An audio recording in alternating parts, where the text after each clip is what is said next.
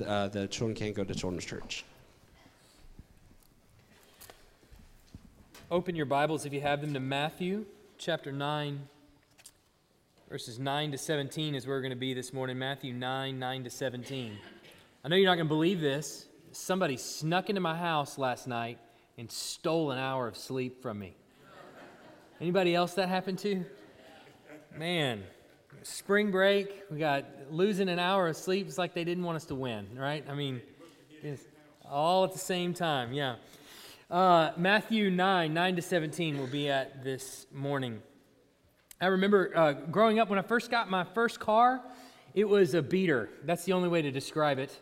It was an old jalopy, a 1986 Toyota pickup truck. It was rusted through. The air conditioner barely worked, which is a bad thing in Texas. Have I told you how hot Texas is? Texas is hot. And the air conditioner barely worked. The heater barely worked. It all seemed to just barely hold together. On the side of the truck was a massive dent from where a deer had hit my dad. My dad didn't hit the deer hit my dad. Ran out of nowhere, plowed into the side, so he just left the dent there. I'd driving this thing to high school, just this old jalopy, barely held together with duct tape and baling wire. And then as I got a little bit older, I got another older car, and it was also old. And as you drive older cars, a new rattle is nothing to you. You expect a new rattle. I've never heard that rattle before. I don't know where it is. Oh well, we'll just keep going, right? And so you eventually get used to it, all the problems and things like that come with having an old car. Well, then as Andrea and I got married, we bought our first new car. The best thing about a new car, you all know what it is, the new car smell. You know it, everybody knows it. There's nothing like the new car smell. You get in there and it just smells so nice. And when you drive down the road, you're not worried about rattles and you're not worried about those kinds of things. Instead, things it does that you didn't realize it did before. I didn't know it did that. Awesome. This is just making my life better every single day. This new car is great. But you have a greater appreciation for the new after you've had the old, right? Amen, right? Anybody grow up with a jalopy that they drove? Yep, everybody, basically everybody. Yeah, it gives you a new appreciation, a better appreciation for the new when you had to work and earn it, but also when you used to drive a jalopy. It makes everything a lot nicer. You have a greater appreciation for the new. In our text this morning, Jesus is bringing the kingdom of heaven in fullness to the people that he's teaching, that are following him. And we've seen this play out throughout the Gospel of Matthew. He's bringing this kingdom of heaven, and a lot of the things that he's instituting and he's talking about seem very new to them and very strange. And we're going to see a lot of that in our text this morning. Everything seems very new. And in contrast to the old, the new is stark. So with that in mind, let's read our text, Matthew chapter 9, verses 9 to 17. As Jesus passed on from there, he saw a man called Matthew sitting at the tax booth, and he said to him, "Follow me." And he rose and followed him. And as Jesus reclined at table in the house, behold, many tax collectors and sinners came and were reclining with Jesus and his disciples. And when the Pharisees saw this, they said to his disciples, "Why does your teacher eat with tax collectors and sinners?" But when he heard it, he said, "Those who are well have no need of a physician, but those who are sick. Go and learn what this means. I desire mercy and not sacrifice. For I came not to call the righteous, but sinners."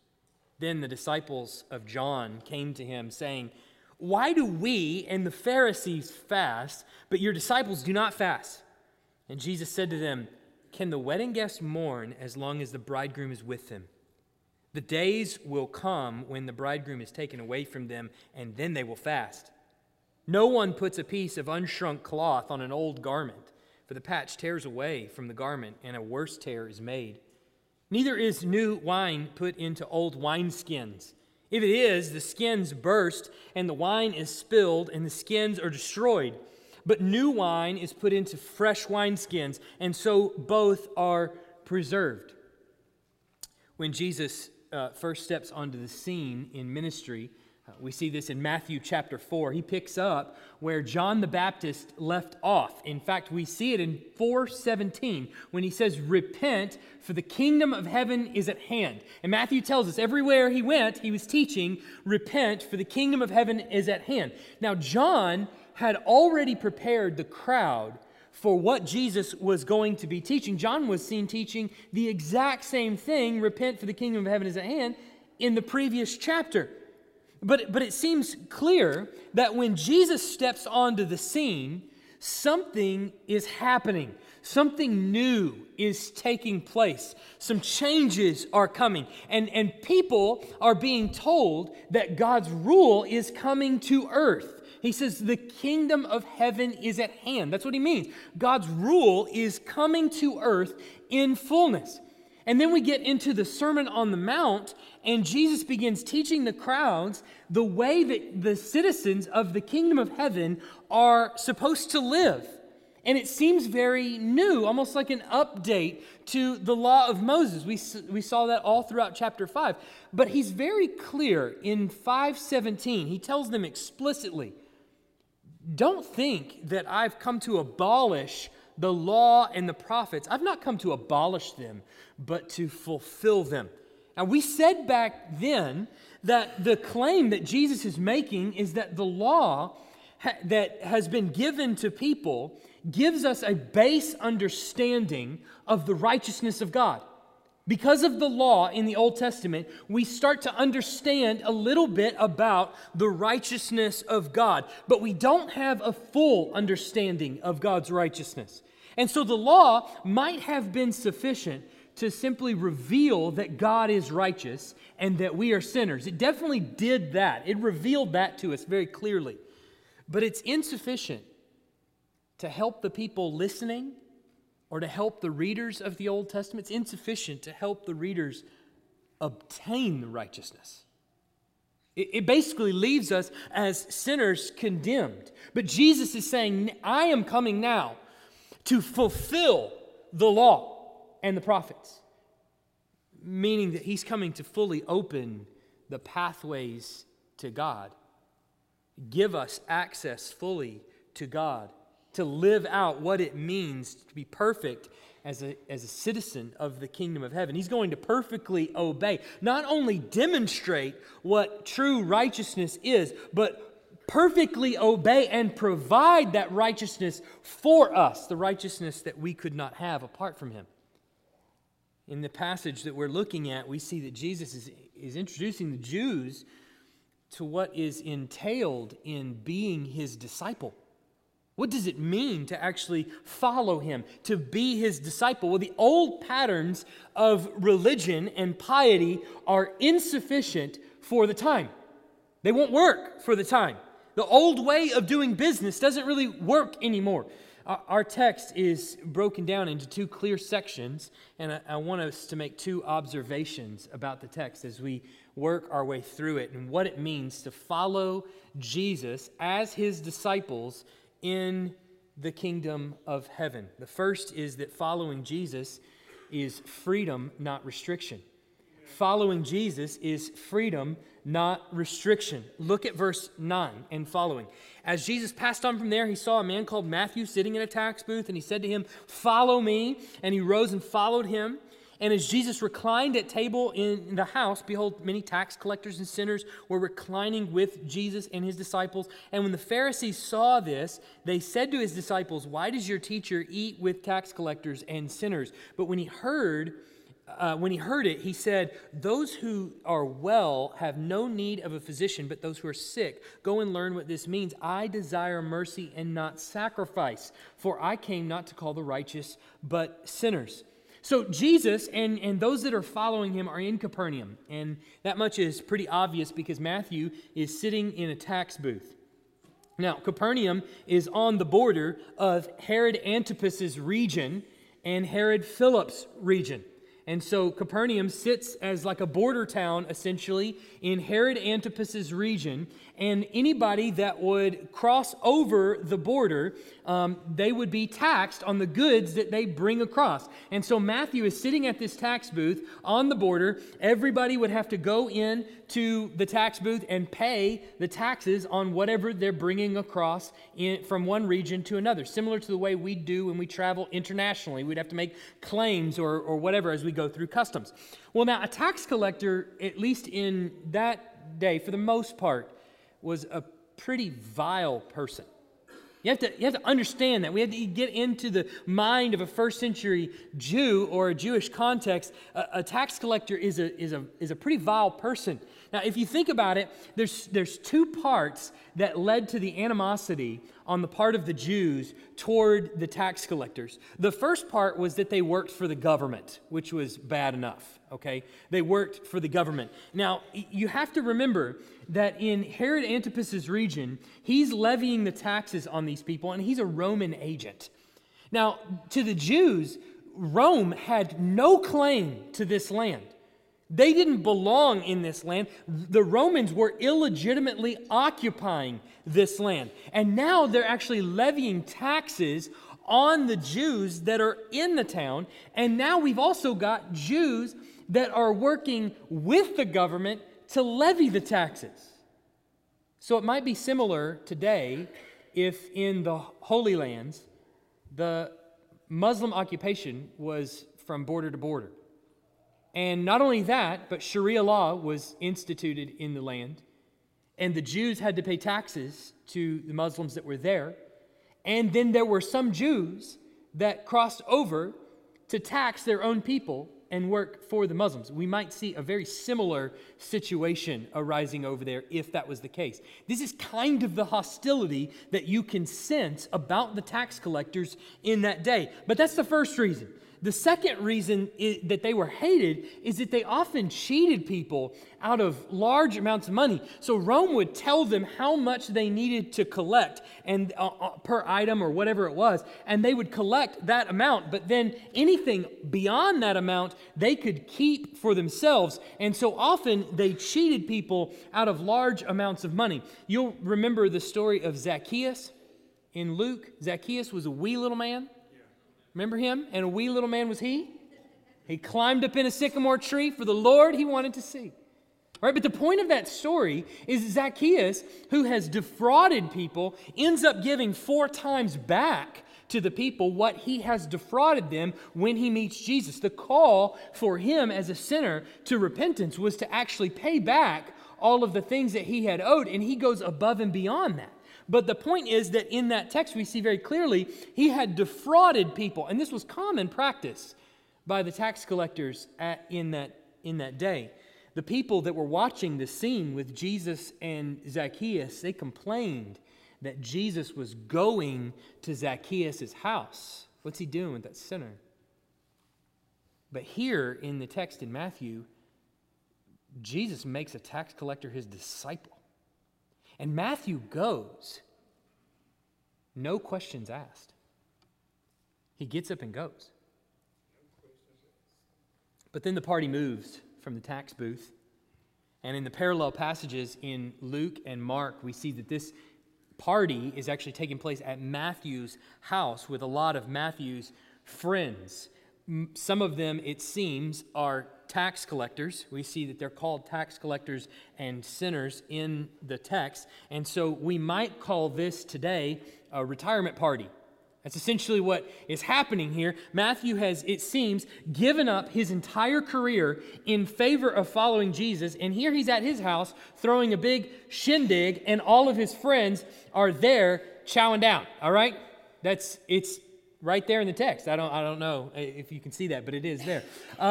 Now, I don't need to tell you what kind of scandal this is. There's no other word for it but a scandal. Even a cursory reading of the Gospels, you'll see that the tax collectors are despised in Jewish society. And if you didn't pick up on that, then the term sinners that usually follows right after the word tax collectors should give you a clue.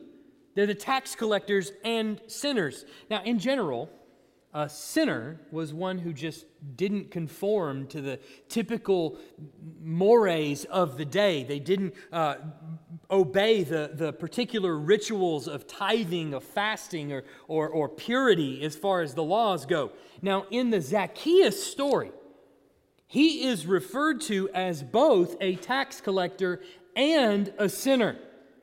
He's referred to as one and the same in that passage. So he was sinful in the way that he collected his taxes. So it's possible that in this story in Matthew, we just got a bunch of tax collectors all sitting around a table, and they're all lumped into the tax collecting and sinning business. They might as well be drug dealers. It doesn't matter. They're all there in the same lot together with just a bunch of sinners. That's all they are. They're the reprobate of society. You get the picture. It's pretty common for a Jewish teacher to gather his disciples and to begin teaching them the cultural traditions of Judaism. How to be pious. You tithe. You fast. You observe the holy days. You observe other forms of purity that we observe culturally speaking. You're taught to be pious, you're taught to be solemn, you're taught to be reserved, but here Jesus is obviously not abiding by the fasting. They're all sitting around a table eating. And assuming, like any other meal, this party is kicked back. We're at the end of the party. Everybody's relaxed. They're sitting around talking, having a good time, the meal already having been eaten. This is not typical of a teacher. This is not what a rabbi would do. In fact, I would venture to guess Jesus is the only teacher teaching his disciples to behave this way. So this is why John's disciples will come up to him in the next paragraph, we'll see later on, and ask him why he does the things that he does. So Jesus is breaking some cultural norms as he draws the ire of the Pharisees. But it's not just cultural norms. There's some boundaries that he's crossing as well.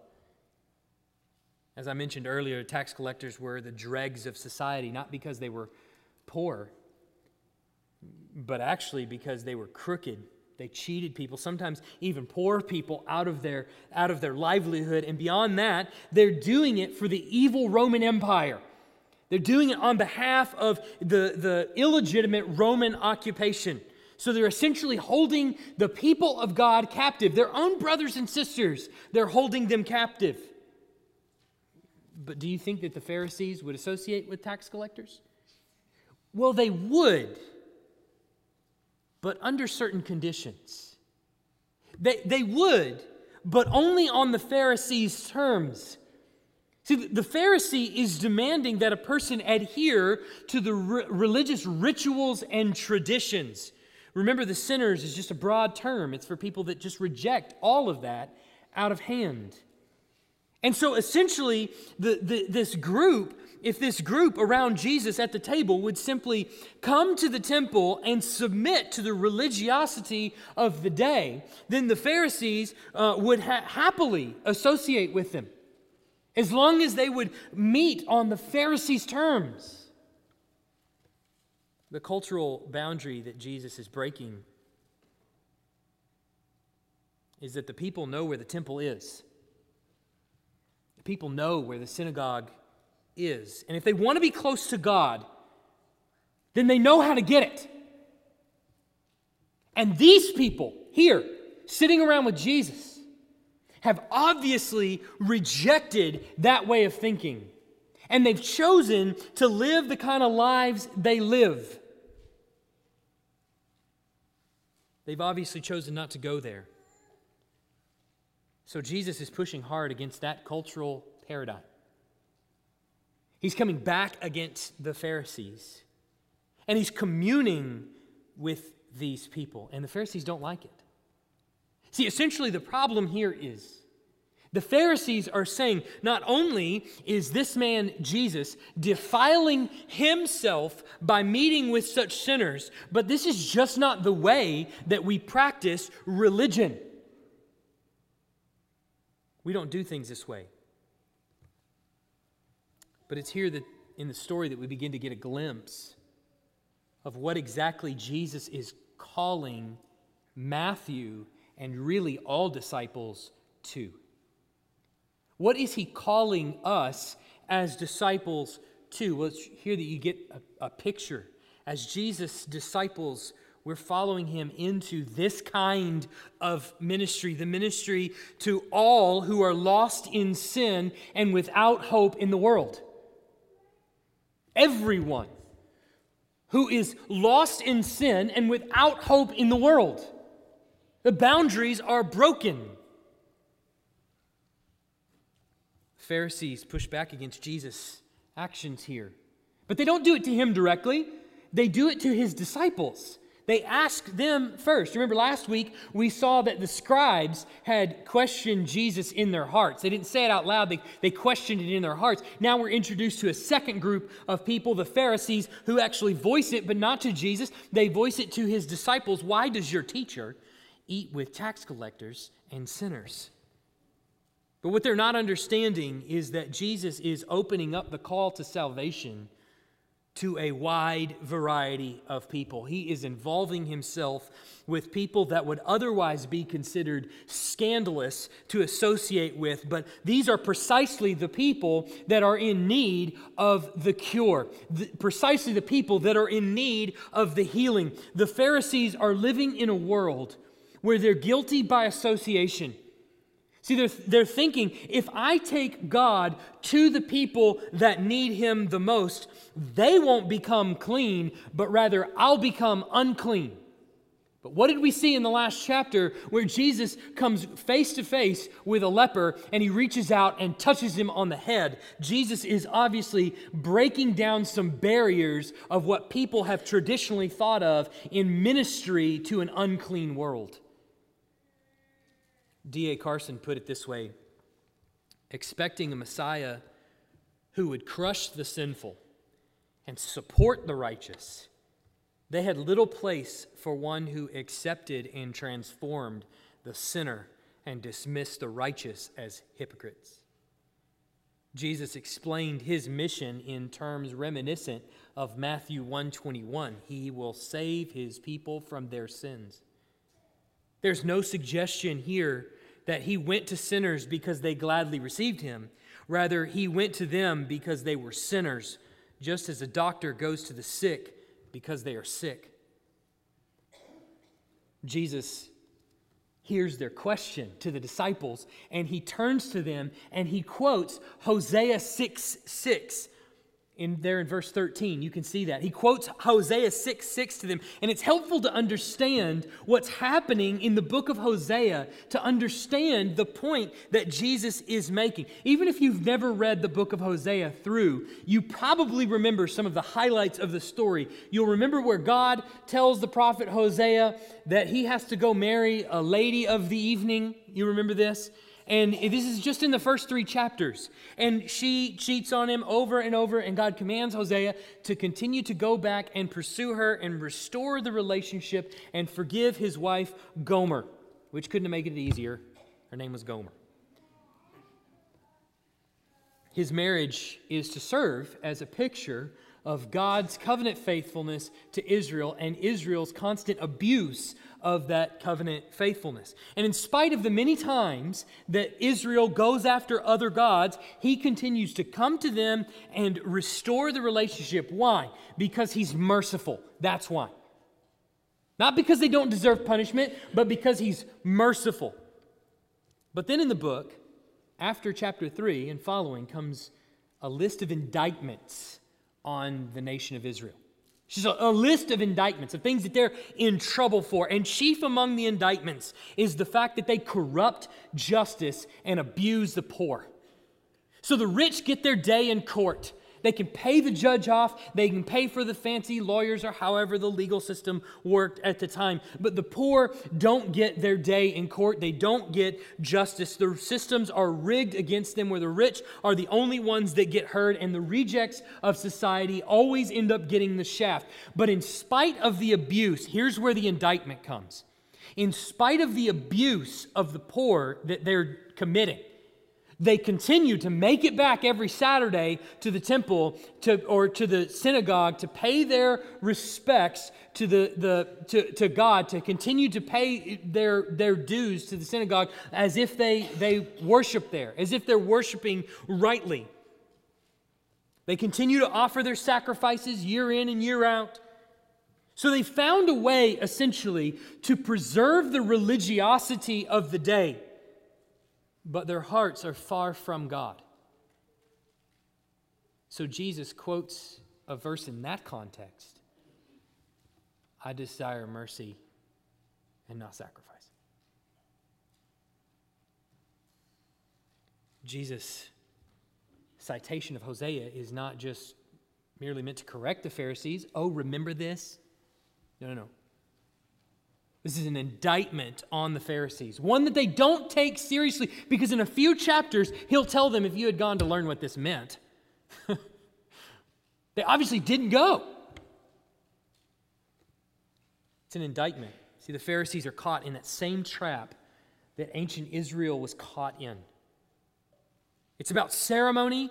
It's about festivals. It's about appearing righteous. It's about all the stuff that makes one look righteous to the outside world, but they're rejecting the people of society that need truth the most, that need God the most. They're refusing to extend mercy to the outcast when God has repeatedly come back to them time and time again and has shown them an abundance of mercy. The Pharisees have been playing this religious game for so long that they've forgotten how far away from God they really are. They've forgotten how merciful God has been to his people. When although they rejected him time and time again, he continues to come back to them and show them mercy. Then Jesus says, I came not to call the righteous, but sinners. We'll call them to what? Well, in the parallel passage in Luke adds to repentance. Came to call not the righteous, but sinners to repentance. And back in chapter 4 of Matthew, he tells us that Jesus began teaching and preaching everywhere he went. Repent, for the kingdom of heaven is at hand. So he's not just calling them to come have a good time. He's not just hanging out with sinners just because it's more fun to hang out with sinners than everybody else. He's calling them specifically to repentance, and he's doing it by hanging out with them.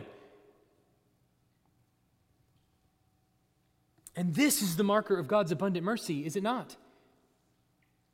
This is the marker that he offers sinners a chance to repent of their sins. Brothers and sisters, this message that Jesus brings is for us and for our neighbors. Don't get in the position where you think this is just for someone else. This is for us and for our neighbors. It's for us precisely because every single person in this room is a sinner in desperate need of God's forgiveness. Every single one of us. We've committed sins this morning that are worthy of hell. But it's for our neighbors because they need his forgiveness too. As we live on mission in this world, we will encounter people caught in all kinds of sin. Our problem will be when we see ourselves as so righteous that these sinful people can't even sit at our dinner table lest their sins rub off on us or our children. You hear what kind of words come out of his mouth? What if he teaches those words to my kids? What if my kids pick up on those words? Could you believe that? You know the kind of lifestyle they live? It's an alternative lifestyle. I'm not sure my kids are ready to see that kind of alternative lifestyle. No. I would challenge us to consider not just when, but how we expose our children to the nature of the world that they live in. There's a temptation on the part of parents, myself included, to preserve innocence in our children, to see it last as long as we possibly can. But let me ask you, would you rather them see sin on the TV, or would you rather see it at your kitchen table as their parents live out what it means to be missional Christians? I want to choose the latter. Inside the kingdom of God, you are not restricted in your associations. That's the change that's come. That's the transition that's happening here. That's what he's calling us into. You are free to minister to all people, in all places, and at all times. Second thing I want us to see is that following Jesus is hope for the future, not despair for the past. Following Jesus is hope for the future, not despair for the past, or the present for that matter. Look at verse 14. Then the disciples of John came to him, saying, "Why do we and the Pharisees fast, but your disciples do not fast?" And Jesus said to them, "Can the wedding guests mourn as long as the bridegroom is with them? The days will come when the bridegroom is taken away from them, and then they will fast. No one puts a piece of unshrunk cloth on an old garment, for the patch tears away from the garment, and a worse tear is made. Neither is new wine put into old wineskins. If it is, the skins burst, and the wine is spilled, and the skins are destroyed. But new wine is put into fresh wineskins, so both are preserved." We saw last week that the scribes are questioning in their hearts that Jesus has the authority to forgive, and then this past we saw that the Pharisees are questioning out loud to the disciples. They're asking the disciples. Well, now Jesus is actually getting confronted by a whole new group of people, but this one kind of comes from an unsuspected source. This is the disciples of John. They're coming to him and questioning him. See, Jesus' ministry has come as quite a shock to them because they've picked up a lot of the patterns of the Pharisees who are fasting at normal times. They're observing the traditional religiosity or the piety of the day. And so as they're doing this, the disciples of John have picked up of the very same thing. Now, when you read that, I don't want you to think that just because they're doing these forms of piety, that makes them somehow hypocrites. No, I think deep down in their hearts, this is what piety equaled. When you do this, this means that you have a dedication to the Lord, that you're trying to live your life in consecration to the Lord. Now, when they fasted in the first century, in first century Judaism, essentially they're commemorating the tragic events of the past. And so they're looking back on all the events that have happened to the Jews up to that point, and they're twice a week fasting from food, commemorating those events, similar to how we would do maybe like a 9/11, where especially on a big anniversary, all the TV channels be filled with some sort of commemoration service and things like that. Well, that's how they would enact their commemorating of these events. They would fast, and that's why we see back in chapter 6 of Matthew why they would disfigure their faces, because they're in a habit of mourning. They look back at the events of the past, and they're mourning over the things that have taken place, and there is a cry out to God that He would bring His Messiah and that He would make all things right. And so the disciples of John have taken up this same pattern of mourning over the past ills of Judaism. They're doing the same things. And so they're not doing it, I don't think, out of a hypocritical heart necessarily. They're doing it because they think this is what it means to live a life of consecration to the Lord. But then they also notice that Jesus and His disciples are not doing that. Well, here's a man coming in, claiming to be the Son of God, claiming to be the Messiah. Our teacher, John the Baptist, said, "Behold the Lamb of God." They've got all these thoughts running through their head. Shouldn't he be more pious than we are? So Jesus explained, I don't get it. In a couple chapters, John will actually send his disciples to Jesus again, this time with more questions about whether or not he really is the Messiah. So Jesus responds to their question, and he gives three basically analogies, each one of them underscoring what he's doing and how the kingdom that he's bringing is different than what has come before, or it's bringing in some changes. The first comparison is to a wedding there in verse 15. Now, admittedly, not a lot is known about first century Jewish weddings, but there does seem to be a heavy emphasis more on the groom than today would be on the bride. No word whether or not groomzilla was a word back then. I don't know. It's not in any of the Greek lexicon, but maybe it was. I don't know. But the point is the groom, everyone's celebrating because the groom is coming to take the bride.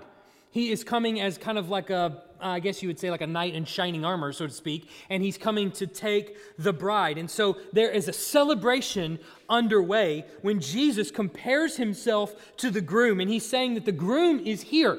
The celebration has begun. The groom has come to take his bride. And so the wedding guests, which would be Jesus' disciples, and basically all of those sitting around the table not fasting, are celebrating in the midst of the groom, Jesus, who has come once and for all to be with them. But he says there will be a time when fasting is restored, and that's when the groom goes away. So the first reason that he gives for the disciples not fasting is pretty simple. They're not in mourning. That's why they're not fasting. They're not in mourning. They're celebrating the presence of the groom.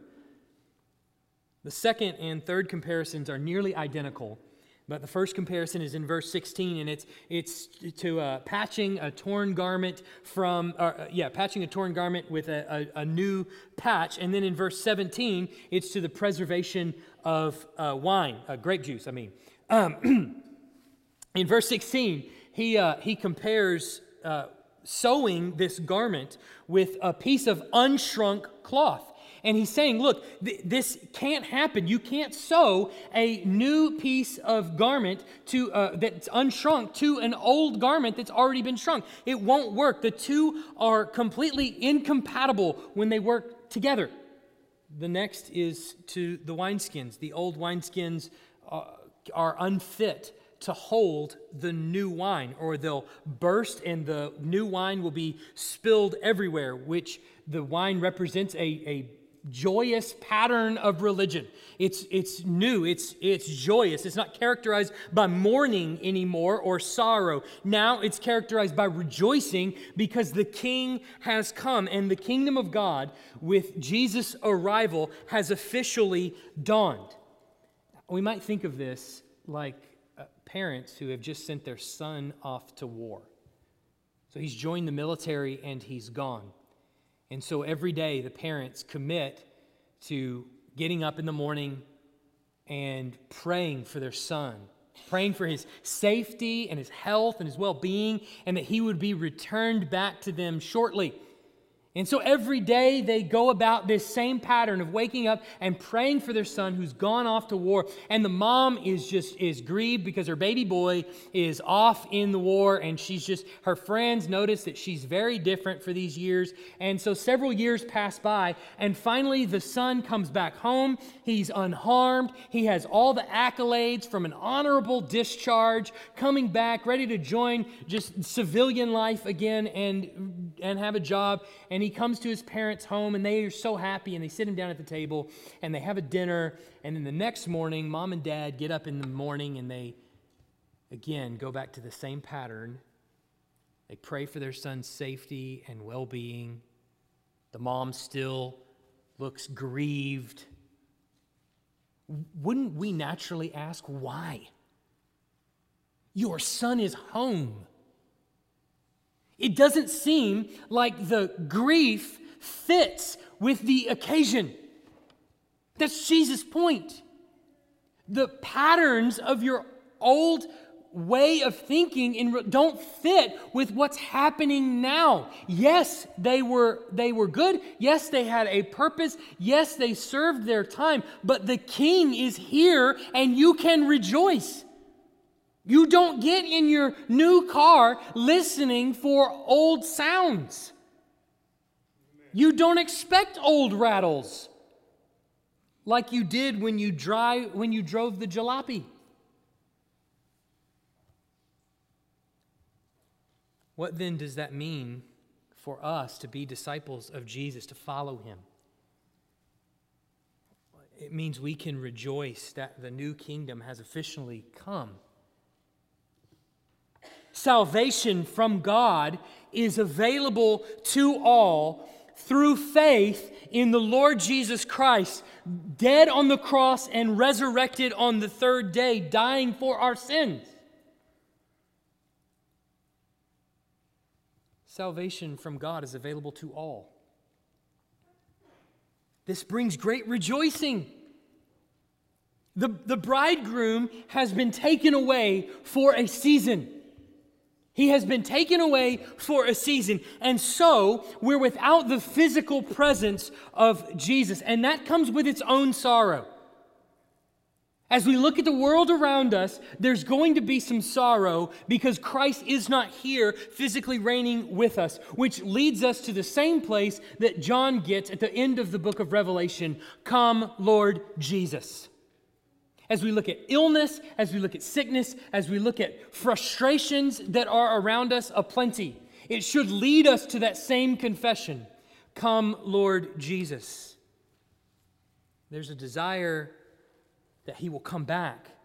But as Paul says, the disciple of Jesus is sorrowful, yet always rejoicing. So even our sorrow is undermined by our joy and our rejoicing. So then, let's take this down to us. How does this actually meet us where we live? And I'll say it as succinctly as I can. Our hope must be set on Jesus and the new kingdom that he brings rather than on our present circumstances. Our hope must be firmly affixed on Jesus rather than on our present circumstances. Now, when we set our sights on our present circumstances, the outcome looks very bleak. There's two ways I think that this comes to us. The first is broadly. When we look at the things that are happening across our world, when we take a step back, we look at, one of the news channels and we see all of the events that are taking place around the world, that feeling of anxiety hits us a little bit. Changes the way we counsel people. Tell me if you've ever heard this. Particularly people that are seasoned in life, that have been married for some time. They say about their kids or their grandkids, I know they're going to have children, and I just fear the world that they're going to grow up in. Take that and throw it out of your vocabulary. Just throw it away. That's not a very Christian way of thinking. We live in one of the best countries that has ever been on the face of the planet when it comes to religious freedom. There's never been more freedom than there is in this country. And Christians 2,000 years ago were being fed to the lions and were being burned at the stake merely for being Christian. And was their advice, stop having children? No, it was quite the opposite. If you have godly kids who have a godly marriage, encourage them. Have 1,000 children. How many children can you possibly have in one lifetime? Have that many. The best way to see the ungodly world confronted is for the godly to raise godly children and send them out. Amen. Encourage them instead. Amen. Have children. But see, when we take our eyes off of the king and we move it to the present circumstances, we start to get afraid. Fear sets in, does it not? Then there's broadly, we look at the events that are going on in the world and we fear, and then there's the things that come to us close, that are closer to us. family drama, things that happen all the time that we have to deal with, and they drag us into dark places. For me, when we first moved here, just a personal example, I'm just going to take off the mask for just a minute. This might border on too honest, okay? Just saying this. When we first moved here, it was difficult. When you move from one culture to another, even though we're both in the South, it's different. And I felt myself, I knew that it was happening. I felt myself desperately wanting to be liked.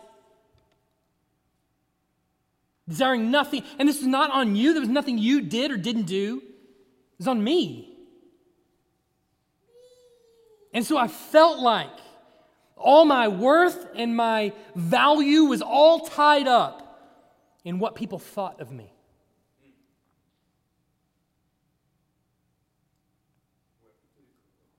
So what happens? Depression sets in. Hope disappears. There were dark days, hard times, simply because that was my perspective. I looked at the people that were around me, peers, whatever, and all I wanted was acceptance. Not realizing or not dwelling on or thinking about, Christ has accepted me. The King of the universe has accepted me. And when I stop focusing on that and I move then to all the circumstances that are around me and desire acceptance here, yeah, but I know that's true, but I really want this. This has become my God. And it does what false gods do. It leads to darkness. But when our hope is set on Christ, well, the future looks a lot brighter. Everything looks a lot better. We're seeing this right now. There's two ways to look at this. Right now in places like China, North Korea, Iran, Iraq, all of these places, the reports coming out of there is that the church is growing like wildfire. In spite of the fact that it's under the most tyrannical governments that the world has ever known. It's growing like wildfire.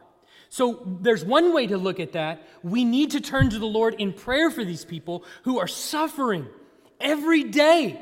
Sometimes being put to death, imprisonment, starvation, tons of things. We need to commit to praying for these brothers and sisters around the world that are fighting for their lives.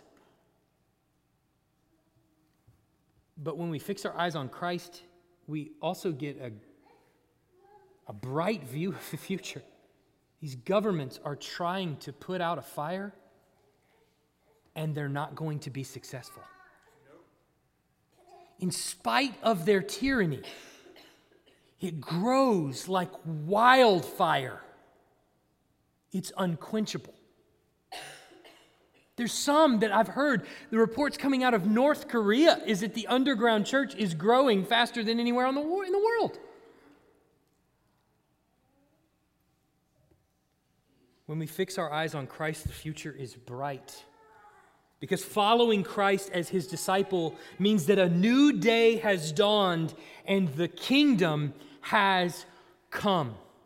And for that we can celebrate. Let's pray. Heavenly Father,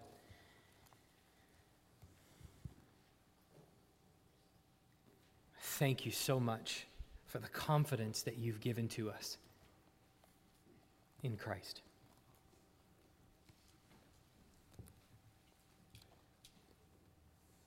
Or it's not our confidence, that would be arrogance.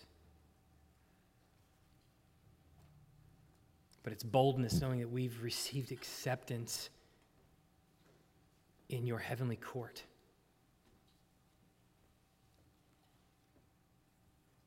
That Christ has paid the sacrifice for us.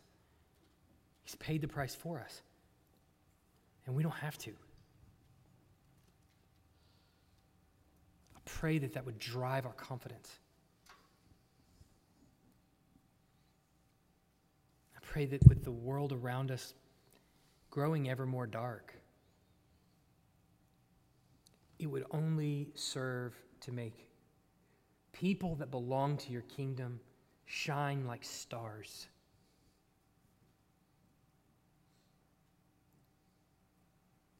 I pray that we would have the confidence and boldness to share that with others, the compassion, the mercy to share that with others, to follow you as you go about saving your people. In Jesus' name, amen.